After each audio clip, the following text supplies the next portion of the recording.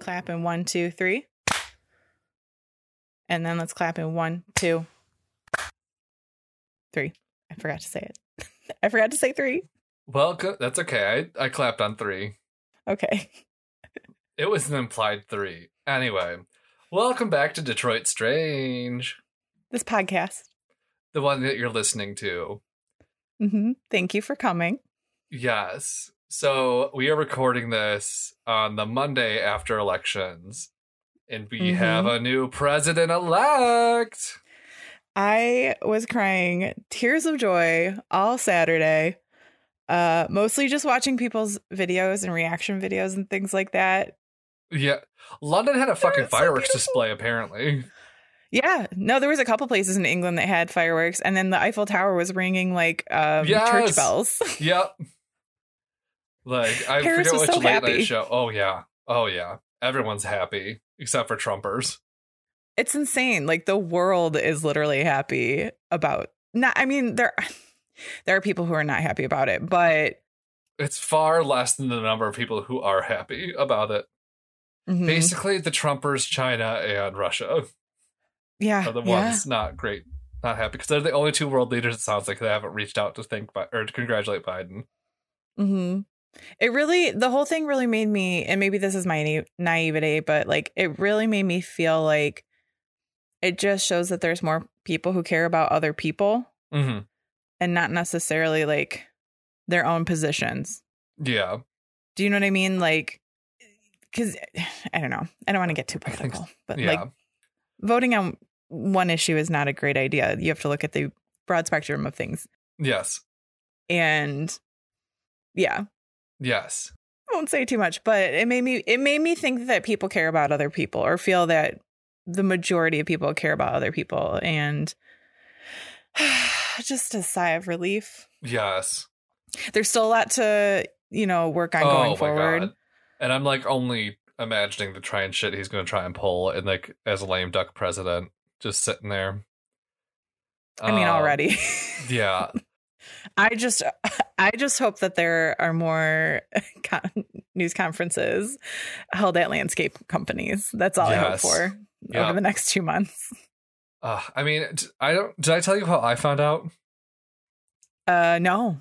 Ricky's been staying with me this weekend, and we were watching, like, he had something playing on YouTube on the TV, and then I was playing my Switch on the couch, just like tuning in and out of what's happening to the TV. And all of a sudden, there's an abrupt change on what was playing on the TV, and the volume was really loud. I'm like, what the fuck is happening? And I hear Ricky yell from the bathroom, Ricky, Alex, they called it. And I'm like, what? And I looked up and saw Biden won. I'm like, fuck yeah. That's wonderful. Yeah. It's a live from my bathroom. I don't even know how I want. I feel like all the news came at me all at the same time, so I don't even actually know the source that told me. Yeah. I feel like I simultaneously got a text, was on some sort of social media, and also just, I don't know. I told a coworker that I imagined it was going to feel like that scene in Mamma Mia at the end of the first one, where they're like dancing, all of a sudden the plaza cracks and Aphrodite, her fountain, they find her fountain and everyone's dancing in celebration. I mean, it was like that in many cities. Yes. Like our friend Esther, she was posting like videos of like LA. I saw some people, in New York. I know like Chicago, like all the Philadelphia. I think there's some fun in Atlanta that I saw later. Yeah, there's been a lot of celebrating. Yeah, what a wild ride. And the weird thing is, I didn't actually check right before this. I don't even think the count is officially done. Oh no! And somebody brought up the fact that Alaska might flip still. Because they had a couple days, or like a day and a half ago, they had 110,000 mail-in ballots that still had not even been started and counting. And they were mostly from territories that are a little bit more liberal. I guess it's possible still. I'm looking at it now, and 58% reporting. Trump has 118,000 and Biden has 64,000. But again, that 110. Yeah, that's like... Well, I never thought that, like, Georgia or Pennsylvania, like, he was so far behind in both of those at beginning. And then, like, by the end, he had caught up, and I was like, yes. Yeah, it was wild because Georgia was always within like 1,000 or like 1,200 votes for like the longest time, and I do feel like everybody kind of wasn't watching it quite as much because it was so tight. Yeah, and everybody was like, you know, we were all like Nevada, Nevada, Nevada. Oh my God, yeah, we were all. And then Georgia and Pennsylvania sneaking in there. It was funny almost. Like, it was one of those things like nobody could write that. Right. But it just, and then the TikToks to follow. Yeah. Chef's kisses everywhere. I think my favorite one that I've seen is like, it was using the "Where's the Love" sound. Like, you know, the dun, dun, dun, dun, dun. Like that sound effect. It was like two annoying looking white women wearing Trump hats, like with bags, like saying, us on our way to Canada when Biden wins, and then a Canadian pops up. He's like, just saying, as a Canadian, kindly fuck off, basically. And then, but maybe Mexico, like someone from Mexico came on and was like, no, don't even think about it. But maybe Australia. Then Australia came on and was like, oh, good day, mate. No, it's gonna be a no for us. Try New Zealand. She tells them to piss off.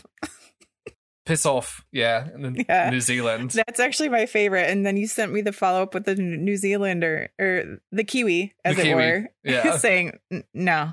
We're full. Sorry. Ooh, couldn't possibly. So now it's on the UK, I think. Yeah. I love that chain so much. Me too. But why would they think that Canada was a good idea? Right. Like, the reason people were threatening if Trump won is because Canada is not Trump. Canada's still not Trump, you know? No. Nobody's trying to make Canada great again. Canada's fine. Canada's doing great. Canada's pretty good. Yeah. Most of the people seem pretty happy with how things are going, and people have rights and liberty. Yeah. Wild ride. Yes. I mean, politics are never perfect, but again, we're in a better place, and that's where we need to focus, and we need to keep focusing on politics, and keep as communities paying attention and being active. I definitely think that a lot of people are going to be more politically aware moving forward and try and stay more informed, because I know I wasn't doing great before these past 4 years. I'll be the first. It's been depressing. Well, no, I'm saying even before these first 4 years, I wasn't paying as close of attention as I should. And then these past 4 years, maybe paid too close of attention because I was always stressed. But I'm starting to find a happy medium. Yeah. But I think, yay. Yeah. I think we've covered what we need to cover in that aspect. Anything else from this weekend that exciting? Any second place news, honorable mentions, if you will? No, I mean, that was the big thing. I did meet with some like quotation mark fam for a hike yesterday. Nice. Yeah. My friend Christina, her brother, his daughter, and then also Christina's boyfriend. Are you saying that he could take his daughter for a walk? What? I don't get it. There was, I think it was part of like that Justin Timberlake song that Jay-Z was on, where he's like, can't even take my daughter for a walk. Oh. For a long time, one of my long-running bits was just like, God, shit. Like, just out of nowhere, people like, what? I'm like, I can't even take my daughter for a walk. Got it. Yeah. You know I don't know popular music that well. I know. This was also from like 5 years ago, too. I don't know what you kids listen to. Yeah. I mean, I'm definitely not hip and with it by any means, other than TikTok keeps me young. Ooh. I hate that we talk about TikTok so much, but really I also do. don't hate it because it also is the only reason I know any kind of music whatsoever. Yeah. I feel like, you know what it is? It's like an hors d'oeuvre platter. Like, it gives you just a little snippet of whatever. Yeah. Whether it be actual information or just entertainment or whatever, but it's just like a little taster. And then it kind of causes me to go actually look into things or actually research things if I want to know more. And also I think it's seeing the people. Yeah, I think that's one of the reasons why it really took off so much during quarantines. Well, and there's like people are many people, I'm not going to say, you can't generalize, but like many people are very authentic on there. And I think it's refreshing because it's a little different than other forms of social media where I think people are trying to represent their life in a certain dream kind of way. TikTok is definitely the sweatpants of the social media world. Yeah. I mean, so many people go on there just literally like however they are, whenever they want to make their video. There's definitely some dreamy ones too. And I don't mind a mixture of that in there, but I think it's the authenticity of some people that's just like super refreshing. I think so too. And I think like I talk about all the time, the algorithm, it just knows exactly what you need. It it's things I didn't know I wanted, but TikTok was like, nope, this is what you need now. I know. I mean, I'm a witch now. Yeah. Witch talk. I'm still gay. A lot of my TikTok is gay. It's either gay, baking, or like sometimes Harry Potter, which I think it gives me more Harry Potter stuff that I'm like actually interested in, but I like most of it. So I guess maybe I like Harry Potter more than I think I do. I don't know. I've run into some Harry Potter ones too, and I'm not like, I'm fine with Harry Potter, but I've never been like a Harry Potter fan. I've appreciated the genre, I guess. You know, I've watched the movies. That's kind of where I not seen the last one. I have it on Blu-ray. I'll blend a Blu-ray DVD combo pack, I think, because I bought it when that was a thing. Remember that was the hot thing? Yeah, I do. Yeah, because it's not on HBO Max anymore. Oh, I didn't even know it was.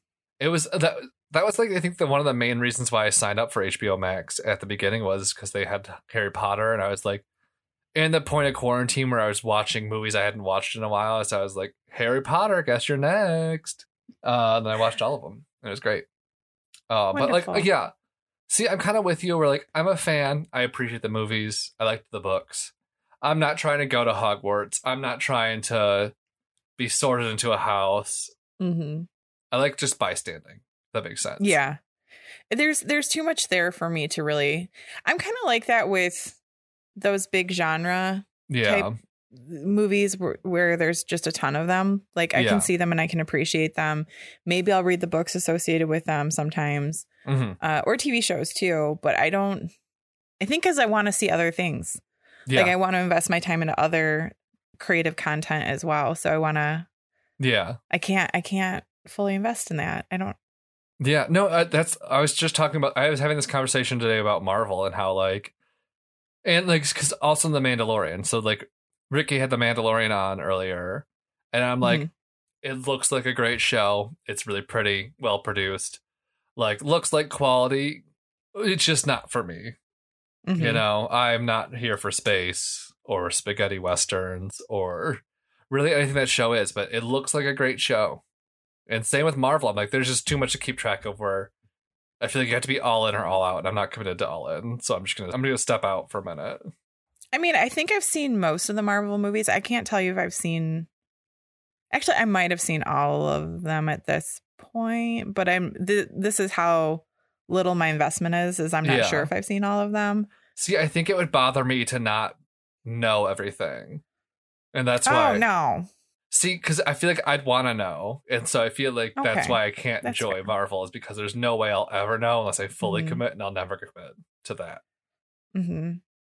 See, I think I'm okay not necessarily knowing stuff. Because, I mean, I was like that with like the Lord of the Rings. Well, Hobbit, Lord of the Rings, we'll say, world as well. I tried reading The Hobbit and I just couldn't. Oh, I've read The Hobbit multiple times. It was my bedtime story as a child. Oh, that makes perfect sense. They did that. I also had like a comic book version of it when I was a kid, and I watched that wonky movie from the 70s. Yeah. Of it as a kid. And then when the Lord of the Rings movies came out, it was a big thing for my family and Christina's family to go. Yeah. See them together. That's fun. Both of us had one parent who like was like a nerd about it. Yeah. With the other parents like appreciating it, but like one parent who was like full in. I'm trying to think if I can like name any of like the fandoms or things that my parents are like. I don't know if there's any like series they're super invested in. Like they just like random things. I don't know if there's any like strong correlation. I know my mom used to go to Rod Stewart concerts pretty regularly. The only song I know by him is Maggie May. Okay. I was going to actually say, like I that couldn't one. name a song. I mean, I know who Rod Stewart is. I Yeah. don't think I could actually name a song, though. Yeah. No, my parents, they definitely have some strong interests. Definitely my mom, real into sci-fi. Both of them like the fantasy, like world, like Lord of the Rings, like Middle Okay. Earth and things like that. My mom, her sci-fi series knowledge, I don't even, because I like didn't get into it. So that stuff, Yeah. I know it's there. Yeah. And like Doctor Who and, you know, like all that kind of stuff, which I've seen some of the Doctor Who seasons in particular, though. Yeah. Matt Smith. I like him as the Doctor Who. And with music, my dad was really into music. So, but he had Mhm. like a lot of interest, we'll say. I'll say this. My dad's the same way. My first concert was Jimmy Buffett. Really? My first concert was either Backstreet Boys or NSYNC. It was only because I was 8. My dad couldn't find a babysitter. And for some reason, my mom like couldn't go or something anymore. And so it came down to like him not going or him taking his 8-year-old to go see Jimmy Buffett. I mean, he seems like he'd be okay for an 8-year-old. I don't think he's doing anything. It was fine. But I'd like to know how deep your parents' love of Jimmy Buffett runs, because they now live in Margaritaville. They do. But the weird thing is like they're not complete parrot heads. Like they've always had appreciation. They like the vibe, but they're not like crazy about it. Yeah, exactly. I mean, my dad's also he went through Grateful Dead phase, but he went through it very late. I will say, though, he does have like a lot of like loud Hawaiian shirts and stuff now. It's a very dad thing, I feel like. Yeah, I feel like in retirement, they started going on cruises, and then he also started getting a lot of loud shirts. Yeah. They're all like either Grateful Dead tie-dye t-shirts or they're like, yeah, or there's some sort of pattern Hawaiian type shirt. See, my dad was like growing up, I feel like he was much more like rock. I remember he had like the Leonard Skinner box set. He had like Mhm. Queen's Greatest Hits. Some of like the more modern stuff. He like, there's a couple bands that I like now that I can contribute to him, like Cake. Like I love the band Cake because he always had Cake CDs in his I car. love Cake. Me too. There was one band, I like only remember one song because it had like the coolest album artwork. It was like the band was like called the Tragically Hip. Oh yeah. Yeah. So I know I was not a big fan of the Tragically Hip, but I'm well aware, we'll say. yeah. But That's at funny. some point there was a flip switch and he just went full country and I'm like, oh, That's we could interesting. have had it all. Yeah, my dad definitely liked he liked rock, but he also was really into like folk music when I was growing up. But I learned the word eclectic from my dad because that's how he would refer to his music genres Uh-huh. of choice when I was growing up. He also almost became a music teacher, so he was like Love that for him. into music. Yeah. As I'm sitting here using a Zoom that has some of his songs on it, I'm like, love this for him. Yeah. You can cut that if he doesn't want that being put on blast. No, that's fine. Well, now he Okay. writes his own music. Yeah, that's what I was saying. Yeah. Hot takes from the band Mumford and Sons. I at first was not opposed to them, but just like not interested. It's fine background music, Mhm. but it didn't really do anything for me. I feel like 2012, 2013, maybe even 2011 to 2014, like that, like the early 2000s, I feel like folk was kind of like making like that weird, like kind of folksy rock where like little, yeah. like little, like Mumford and Sons, Lumineers. Mm-hmm. And I feel like I wanted to like it because it was very the thing to like. But looking back, I Mhm. was like, if I never hear another Mumford and Sons song again, I'm A-okay. That whole time period is fine, and it was all Yeah. music that I was like, this is fine. Like I Yeah. didn't dislike it, but when it comes to folk music, I mean, there's some new folk musicians that I do like. I can't off the top of my head say any. Trixie Mattel, Well, there, yeah, tart actually, chopping folk artist. Trixie there, Mattel. there you go. But also just like the older folk music Yeah. is really good. Not Yeah. all. I mean, you can't say all of it, but a lot of it is really good. Yeah. Folk music. Yes. Unless it gets too twangy, and then I do kind of like, I don't mind some twang for sure, but sometimes I get weird with twangs. Yeah. It's like dubstep. And let me tell you why. I like where this is going. Because when dubstep was really popular, the wub wub wub wubs, that's the parallel I'm drawing, is the wub wubs and the Uh-huh. the Naturally. twang. Uh-huh. They're tools and can be used well, but if you put too much or just like a bad combo, it's not great. Well, it becomes distracting. Exactly. Mm-hmm. There's good wub wubs and bad wub wubs. That's a life rule right there. Yeah. I'm looking for only good wub wubs. Good wub wubs only. 2020, nothing but good wubs. And on that note. Yeah. I was going to say on that note, I've got some Crane Lake Cab Sav. That's like the Western market version of a $2 chuck or $3 chuck or whatever inflation has happened to buck chucks. Mm-hmm. I think it's like $3. I think it's $3 chuck. $3 chuck now? But I think there's two different brands. There's like, and they're both Charles Shaw, but there's one that's $3 and there's one that's $4. The label's different, I think. Charles Shaw Premium is the other one. They use actual grapes, not just like fruit snacks. Not just the tears of grapes. I don't know. Yes. But yeah, so I'm just having a cheap red wine in a Creep It Real stemless wine glass because I can't give up Halloween, apparently. How about you? Fair. I'm running out of almost everything right now and just didn't feel like replenishing. Fair. That was me last month. I do have a little whiskey in here. So if I feel like sipping, I have this. I might just stick with my water, though. Yeah. I don't know. It's whiskey, but it's also really a Manhattan. Work. I had a Manhattan yesterday. It should still be good, right? They can't go bad in a flask. Give it a shake, yeah. Oh, that's smart. Not a shake, 'cause you're not supposed to shake Manhattans, but like maybe some inversions. I'm just tapping it. Yeah. Okay. And I'm just going to test it in here. I might give it a small sip. Ooh, dear. Okay. Bringing it back to stories. Let's take it to the stories. Take it to the story. I love stories. So I've got another Scheme Queen for you. I've decided that's what I'm calling them. Scheme Queen. Okay. Her name is Isma Martin. Have you ever heard of her? I have not. New bitch, who it is. I like these stories. She was a late 1800s con artist that operated in the Midwest. I love her nickname. Do you want to know what it is? Yes. The Notorious Adventuress. Oh. Like. Oh. That might be my new Twitter bio. Notorious Adventuress. I like it. That's actually my fragrance. Notorious Adventuress. Smell like the it. danger. Oh, gosh. Yeah. I can imagine the commercial now. Yeah. We're going to move on before we start talking about perfume ads because I could go off too long. But I'm going to start talking about Isma Martin. She was born Ismenia T. Martin in 1871 to Joseph and Frances Martin. She was one of 7 children of the family. And she got her start in crime early on with her 5-finger discount. She was light-fingered, as they called her, in Detroit. Mm-hmm.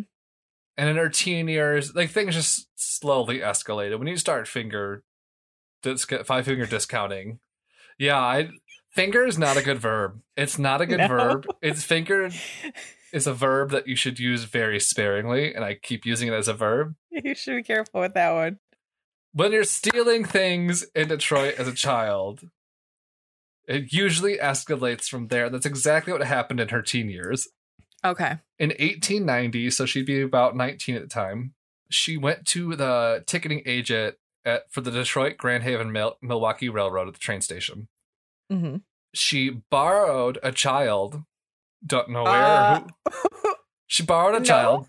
Yeah, she borrowed a child to add some credibility to her story, and she claimed that she was a destitute single mother desperately trying to get to Chicago, but she just couldn't afford the ticket. Mm-hmm. She said that her name was Fanny Brennan being her mother's maiden name, and she said that she couldn't pay in cash, but she had some furniture that she could have sent to the company when she arrived in Chicago. And so the guy was like, okay, I guess, sure. She got as far as signing her name, which she fucked up and wrote Fanny Martin instead of Fanny Brennan. And so that's when he got suspicious, called the police. And the police, they had done noon about her. Mm-hmm. Noon being the new verb. They had known about her. Yeah. And they came and arrested her. She got a mugshot taken, apparently. One of the things I'll get to later, she was very particular and she would not allow any images of her to be taken down. So Taken down? Or taken. Oh, okay. So she would okay. we'll get to it later, but so I was kind of surprised when she said she got a mugshot, unless it was the one mugshot that she had taken in her life. And again, I'll talk to that in a minute.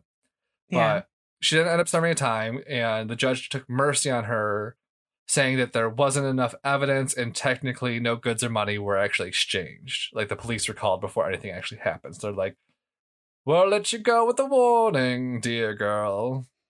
Mm-hmm. But just to show you that the Detroit had already had enough of her shit, the Free Press ran an article titled "Isma Martin Again." That's it. Isma Martin again.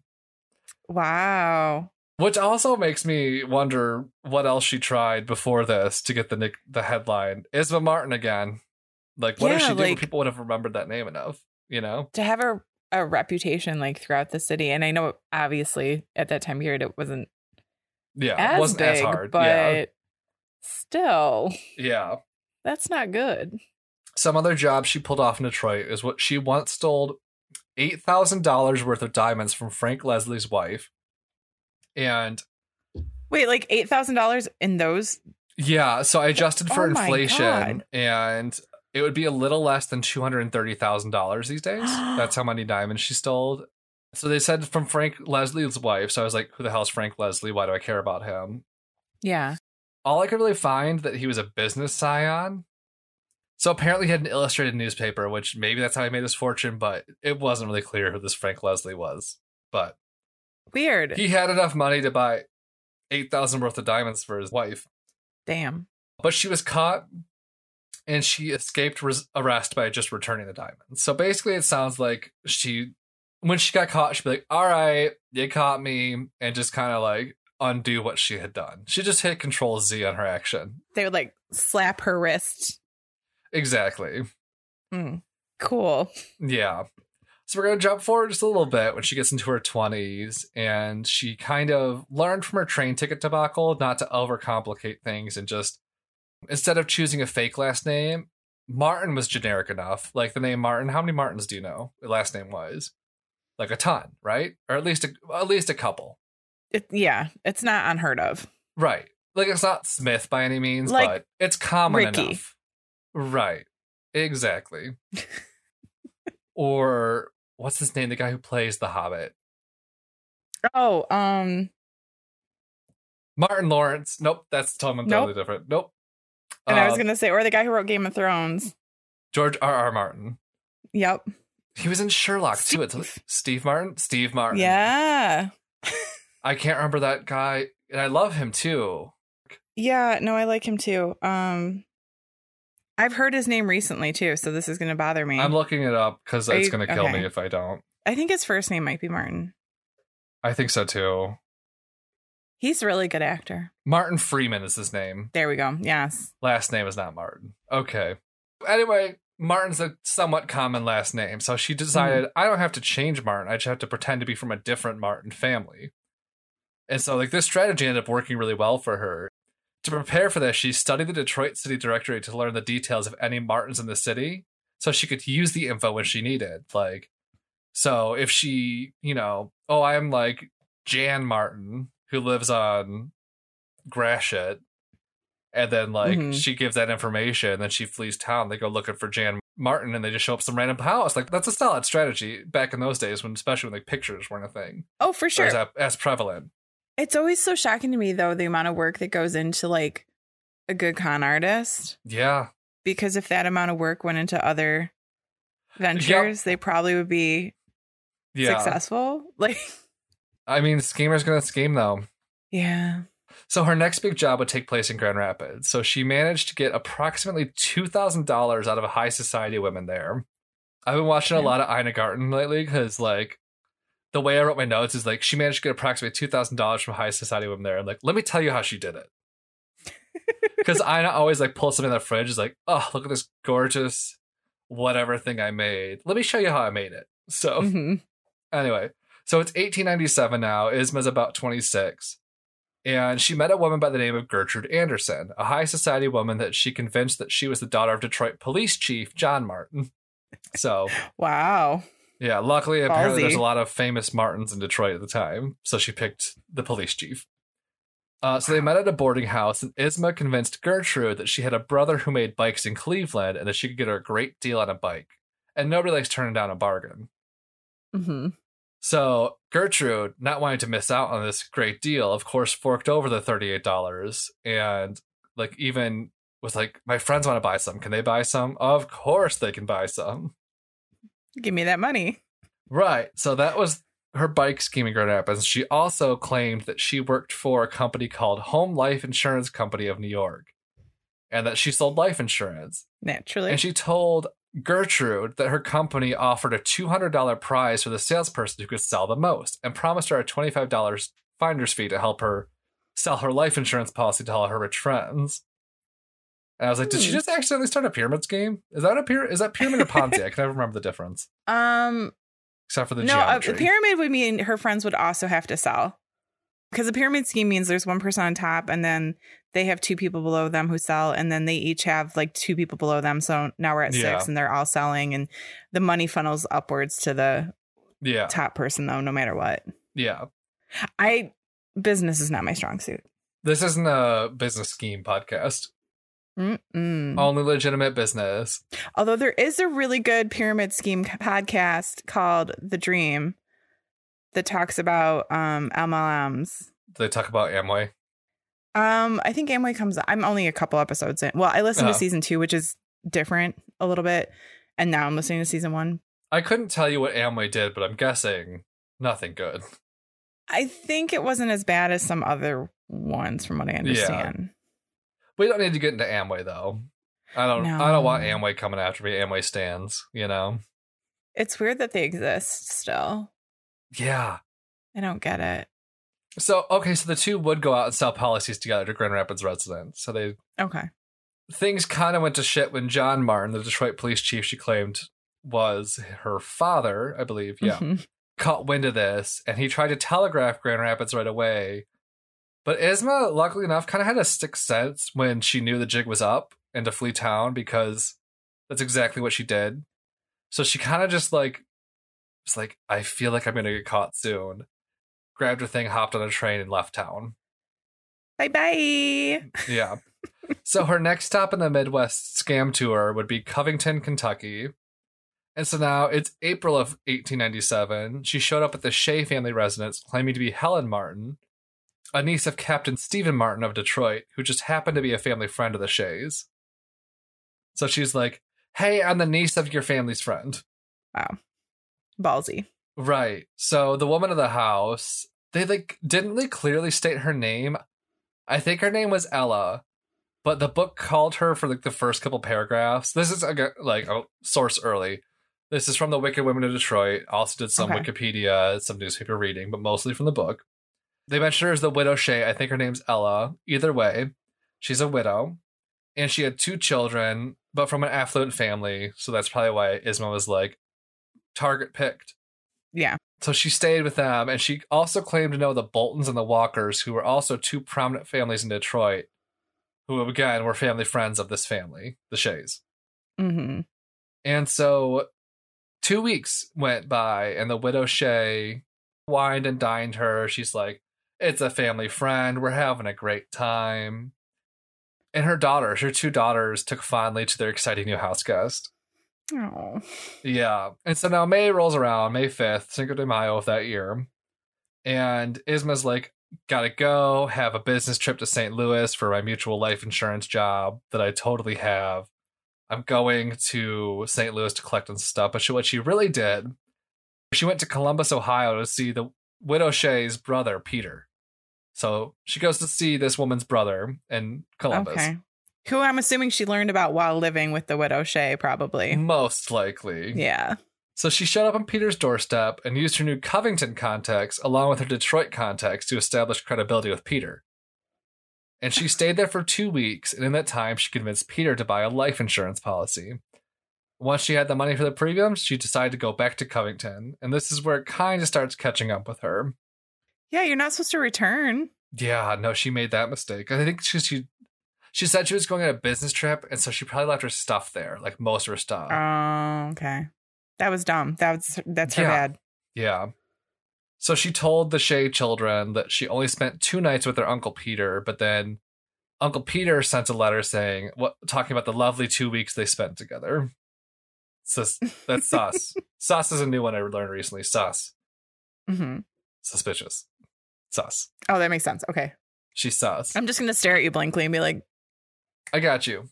I started playing Among Us this weekend, which is actually really fun. We should play sometime. But you got another word, sus means suspicious. Okay.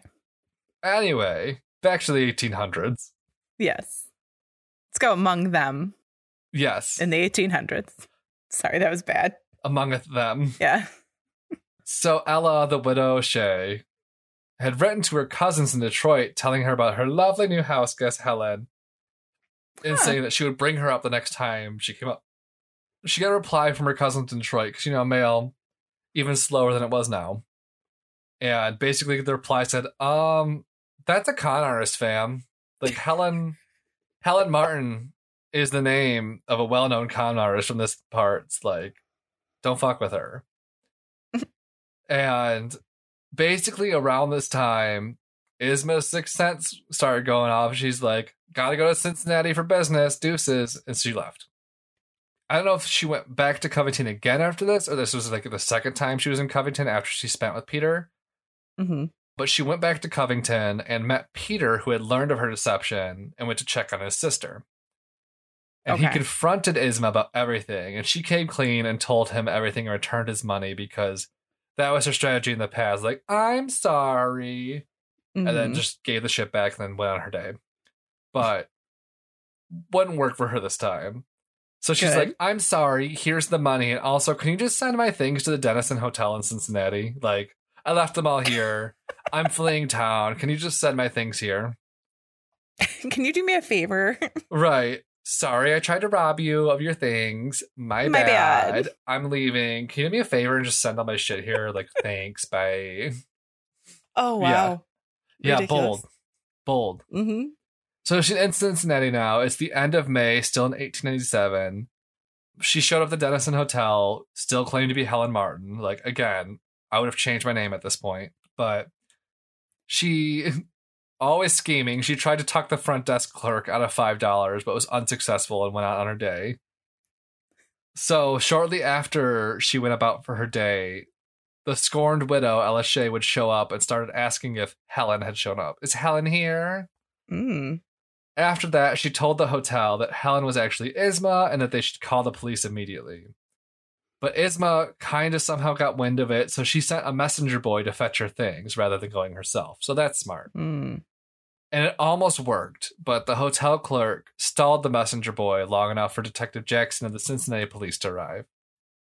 The detective starts tailing the boy, who caught on and, being a boy, tried to outrun him and just shake him from the streets of Cincinnati.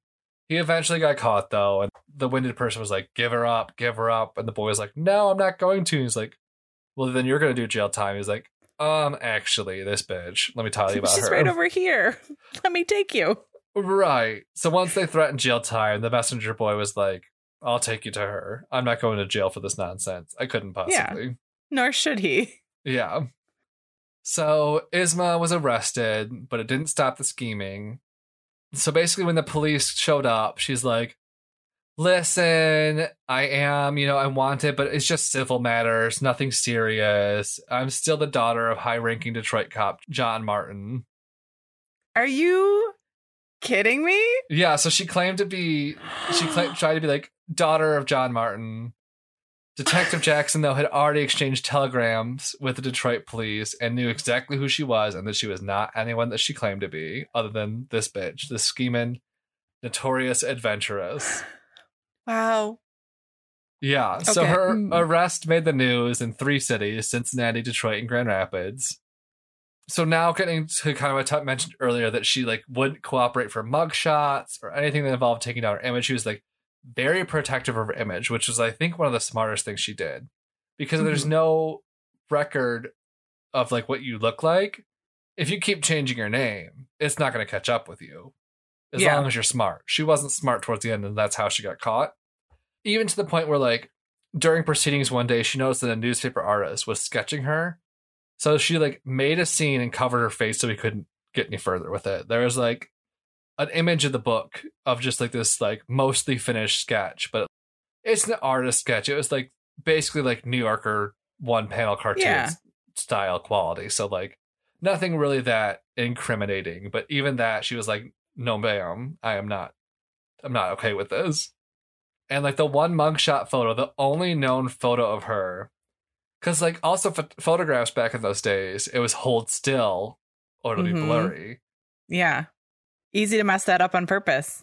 Exactly. And the one photo they got of her, she just made a really stupid face and distorted it. So it's a useless photo. Like, you don't know what they actually look like. They just look like a dumbass. So that was her one picture. Wow. So yeah, so I think that's one of the reasons why she was able to keep the cons going for so long, is because nobody knew what the hell she looked like. She's a white girl in a dress. That's like whenever I'm trying to like talk about someone from the improv world, I'm like, oh, he's a white dude. He's got a beard. Kind of tall-ish. Yeah, mostly average height. Yeah, average height, average build. Sometimes have glasses, but most likely just white dudes with facial hairs. Like plaid shirts over t-shirts. Yep. Yeah. I know that guy. Yeah. I've seen him. Yeah. Basically, that's the strategy she used. She was the nondescript white guy in an improv troupe. Well, also then, too, I feel like people were probably... A woman couldn't, get us that good. They couldn't trick us like that. That dumb broad. She couldn't possibly. But she could, and she did. So, a month later in June, she stood trial in Grand Rapids and faced off with Gertrude Anderson in court. And she tried to, like, psych out Gertrude because she, like, wore a veil, but just, like, kept staring her down in court. Which, like, kind of worked, but not well enough. But then, like, while Gertrude was testifying, she took her lawyer's notepad to write down questions. And, like, perfectly crafted questions to try and discredit her and framing her. Like, she was trying to frame Gertrude, like, well, bitch, if I'm a criminal, you're an accomplice. You took the $25 I gave you as a finder's fee. Bitch. Didn't work, though. Didn't work. It was a good try. Because, I mean, Gertrude didn't know. Right. So, like, didn't work. She got arrested, put in the woman's cell, the one woman's cell at Kent County Jail in Grand Rapids, and she spent 9 months there. And she stopped eating, complained of pains, but nobody really listened to her because they knew she was a scam queen. So, scheme queen. I like Scheme Queen better. Because it sounds like Scream. Yeah, that too. I finished season 1. Oh, good. Yes. So then her appeal to the Michigan Supreme Court was denied, and she was sent to the good old Detroit House of Corrections about a year later. I was hoping it would end there. It doesn't quite end there, but it definitely gets there. Starts to end there. So in April of 1898, she's sent to the Detroit House of Corrections, and her condition continued to deteriorate in prison until they worried that she might die. So she was released on parole in February of 1899. Right after she was released, she tried to go up to Mackinac Island, but she was chased off the island due to her reputation preceding her. So like, we know who you are. Get out of here, ma'am. Like, because back in those days, Mackinac Island was for the well-to-do to vacation. Because like, rich people in an island with a grand hotel. And horses. Yeah, horses and fudge. Right. So they're like, not on today, ma'am. You gotta go. That's funny. So then she went back to Detroit to live with her father, and in 1900, as part of the census, she gave her occupation as news reporter. Because apparently she decided to go straight and write for the newspaper.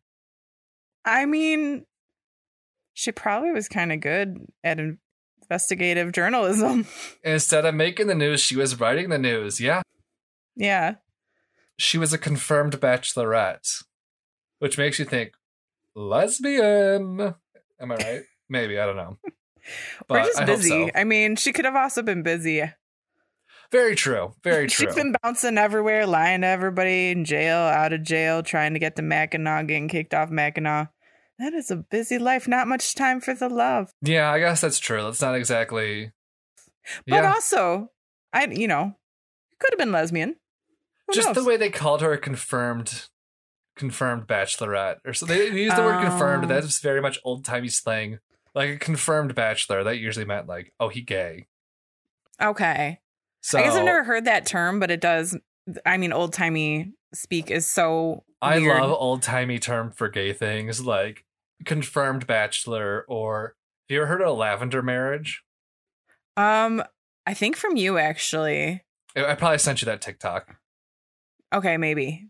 Yeah. Basically, real quick, lavender marriage were very popular. Hollywood. Yes, they were very popular in Hollywood in like the early 1900s, because especially after like the movie code or the moral code for movies was posted and everyone had to be decent. So because of those raunchy 30s. right, studios didn't want any like indecency things to come out of their actors. They would put them in lavender marriages where one or both parties are homosexual and both parties know. So it's like a marriage of convenience between homosexuals, just to like kind of cover. It's a PR thing.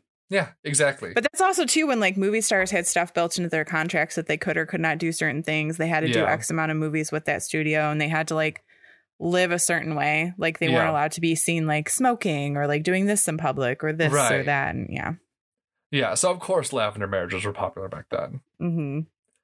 But that's a long tangent to say that she became dedicated to her job at the Free Press until her death in 1931 when she was 58 years old. That's wild. Yeah, so that's the story of the notorious adventuress who avoided having her image documented successfully and was one of the best scheme queens that the Midwest has ever seen. So wait, even once she like became a working professional or whatever you want to say, like a legit she went straight journalist or whatever, she still didn't have her photograph taken? No. That's really weird. Yeah. So was she always maybe planning for just like one last con? Maybe. You never know. Yeah, I'll post the pictures after this episode. But yeah. But again, I mentioned my sources earlier: Wicked Women of Detroit by Tobin T. Book, newspaper.com for Detroit Free Press and Cincinnati Enquirer articles, and then and that is the story of Isma Martin, scheme queen extraordinaire. That was fun. Right?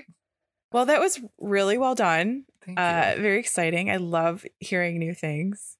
Right? Me too. That's why we do this podcast. We like learning. Yeah. It's like a book report every other week for... It really is. It really is.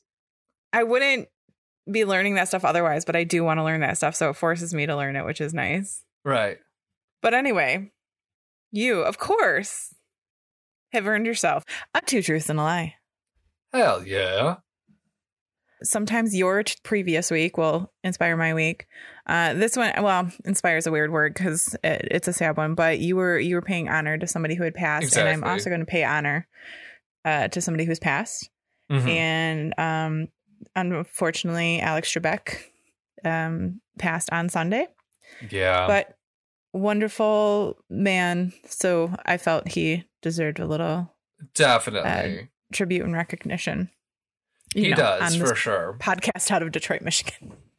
He's a legend icon star. He really is. Are you ready? I am. Okay. Fact number 1. Alex Trebek was born in Ontario, Canada, to a French Canadian and Ukrainian immigrant and grew up in a bilingual household. Okay. Fact number 2. The first job he had in television was on game shows in Canada. Okay. And fact number 3. He spent 40 years as the Jeopardy host, during which he was nominated for the Outstanding Game Show Host Daytime Emmy Award 28 times, winning the award 6. Do, do, do, do, do, do, do. Yeah, I mean, you had to. You had no choice. I'd feel wrong if I didn't. Oh, I would feel wrong if you didn't, too. Can you also answer in the form of a question, please? I feel like number 1 has to be true because just the way he pronounces things that aren't English on the show, like he overemphasizes those words. And I love it every time. He's like the salsa, or just he like puts a weird emphasis on words that aren't English and accent. Okay. I always appreciate the effort. So I feel like the number 1's got to be true. I want to say number 3 is the lie because I feel like the number of wins, I don't know, 28-6. It seems like he either would have won more times or less times. Actually, that one is true. The times he won were 1989, 1990, 2003, 6, 8, and 19. He also received 3 nominations for the award for his time hosting Classic Concentration, another show, from 1988 to 91. And he was awarded the Daytime Emmys Lifetime Achievement Award in 2011. As he should. He deserves all the lifetime achievements for hosting Jeopardy for like 40 years, honestly. Because I think it started in the 80s, like 80, right? 84. Okay, so almost 40 years. Yeah, 36. But okay, a long time. Yeah, I guess I'm gonna have to guess number 2 then. I think number 1's true.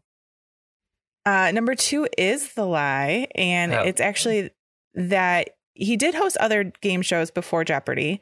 Jeopardy again, 1984. The game shows were called Reach for the Top, Jackpot, The Wizard of Odds. That's my favorite one. That is pretty fun. High Rollers, the $128,000 Question, Pitfall, Strategy. But his first job in television was in 1963 when he appeared on the Canadian music program known as Music Hop. And it was basically kind of like Canadian American Bandstand. So he'd like talk to musicians and stuff. Yeah. And then they'd play. And I love that for him. The teens would scream. Ah. Yeah. But he was only on there for 1 season and then he was replaced. But they knew they lost Our Game. He was destined for game shows. Yeah. 20 years later, Our Game, but still, we'll take it. Yeah. So first one was true, though. His mom was Lucille Trebek, a French Canadian. His dad, George Debrek, a Ukrainian immigrant who was a chef. At 12, he actually left Ontario to attend boarding school in Ottawa. It was called the University of Ottawa High School. He graduated in 1957, but continued his education there for like university level. Yeah. Studied philosophy before deciding to pursue a career in journalism. Nice. Yeah. Got a couple other fun facts, too. 2014, he beat Bob Barker's record for hosting more episodes of the same game show program than anyone else in history. Nice. And then just kept ranking those numbers up. Oh, yeah. I think he's going to hold that one for a long time. I think so, too. I mean, that's like dedication. And we all know nobody stays in the same job for that long anymore. Yeah. He also has been known for his philanthropy, particularly in regards to the environment. Love that. Yeah. In 1998, he donated 74 acres of open land to the Santa Monica Mountains Conservancy. And it was located in Hollywood Hills and valued at more than $2 million at that time. Damn. Yeah. What a great pick for Two Truths and a Lie. He will be greatly missed. Well, I know that you've watched a lot of Jeopardy. I know I really like watching Jeopardy. I love Jeopardy. Love it. It's one of the most exciting things to be like looking through the TV and just see Jeopardy is on. You're like, oh, of course I'm going to stop at Jeopardy now. Like back in the days when we used to like flip channels more. Oh, yeah. It was always the best moment to find that. And then actually one time my friend Christina and I were in a Final Jeopardy answer. I think I've told you that story. No, you didn't. Oh my God. What? I don't think so. This story's wild. So I was, I don't know, years ago, like Christina and I went down to Chicago this sounds like a weird start, but it makes sense, to Chicago to run a 10K just for like her birthday for fun and stuff like that. Yeah. And this was like when Lyft and stuff was kind of newer to like the Midwest region. Yeah. And so we were getting a Lyft back to like downtown where we were staying. And there was this girl who was struggling to get a Lyft or a taxi or anything. And she asked us, she said, did you guys find like an actual car to come pick you up? Because I can't find anything and I'm trying to get back downtown. And we're like, we did. Why don't you just come with us? Yeah. Which, you go with your gut. And so she came in the car with us and it was actually like a 20-minute drive. So it was a decent amount of time. So we started talking with her. Her name was Liz. She was from Kansas. Her and her boyfriend came to Chicago for the weekend. And then they were going to California where she was going to be a contestant on Jeopardy. Oh my God. Yeah. She actually was on a few episodes too, because she did win at least her first episode. I think she was on 3 times though. So I think she got, Nice. And she was like, I don't have any cash though. I can't pay you. And this is again pre like Venmo and stuff too. Yeah. Yeah. And I was just like, don't worry about it. Like just pay it forward or something at some time. And Christina made the joke, or you could just thank us on Jeopardy. But then she did. Yeah. Her final answer was whatever the answer was. I can't even remember because apparently I don't care about that part. But at the bottom it said, hi, Christina and Jess. or Jessica, like scribbled in. Oh my God. And did she tell the story? She didn't. She told a story about like meeting a dog in Peru, like during her like storytelling time. Yeah. And it was a nice story. It was like a dog she met in Peru and like on the way to Machu Picchu, and the dog followed her for like a long time, and there was like a whole kismet thing happening there. So it was a nice story. Yeah. Honestly, the interview portion is my least favorite part of Jeopardy. I'm like, I don't really care, because a lot of the times the stories are real dumb. Not a lot of the time, but like sometimes I'm like, has nothing else happened in your life where you felt the need that this is the story you're going to tell? But also, who am I to judge? I'm not on Jeopardy. I'm just on a podcast. Oh, yeah. No, I mean, I like playing along, but the tests even to get on it are very difficult. I've heard. I've never tried them myself. At one point during quarantine, I got in a huge Jeopardy phase and was not only watching it on the TV, but also keeping score as if I was playing, like a sociopath. No, that's fun. I think that's fun. I think that's quite all right. And I think Alex would approve. Okay. As long as Alex would approve. Mm-hmm. Yeah. No, I love that story. But I think that pretty much wraps us, right? I think we are definitely wrapped just in time. For what? I don't know, but just in time. Yeah, just in time. Mm-hmm. So if you want to find us on our social medias, it's at Detroit Strange on Instagram and Twitter, Detroit Strange on Facebook, and our email address is detroitstrange@gmail.com. Mm-hmm. And please subscribe, rate, review. It does help us a lot. Or if you're looking for other ways to support the show, you can also check out our Patreon. Go patreon.com/Detroit Strange. There's always the Threadless shop. DetroitStrange.threadless.com. And if there's anything you'd like to see, let us know. Yeah. Email box always open. Yeah. We love talking, clearly. Yeah. But I think Until next time, stay strange. This has been a production of Planet Amp Podcast, powered by Pinecast. Our theme song was created by Detroit duo Sax and Violence.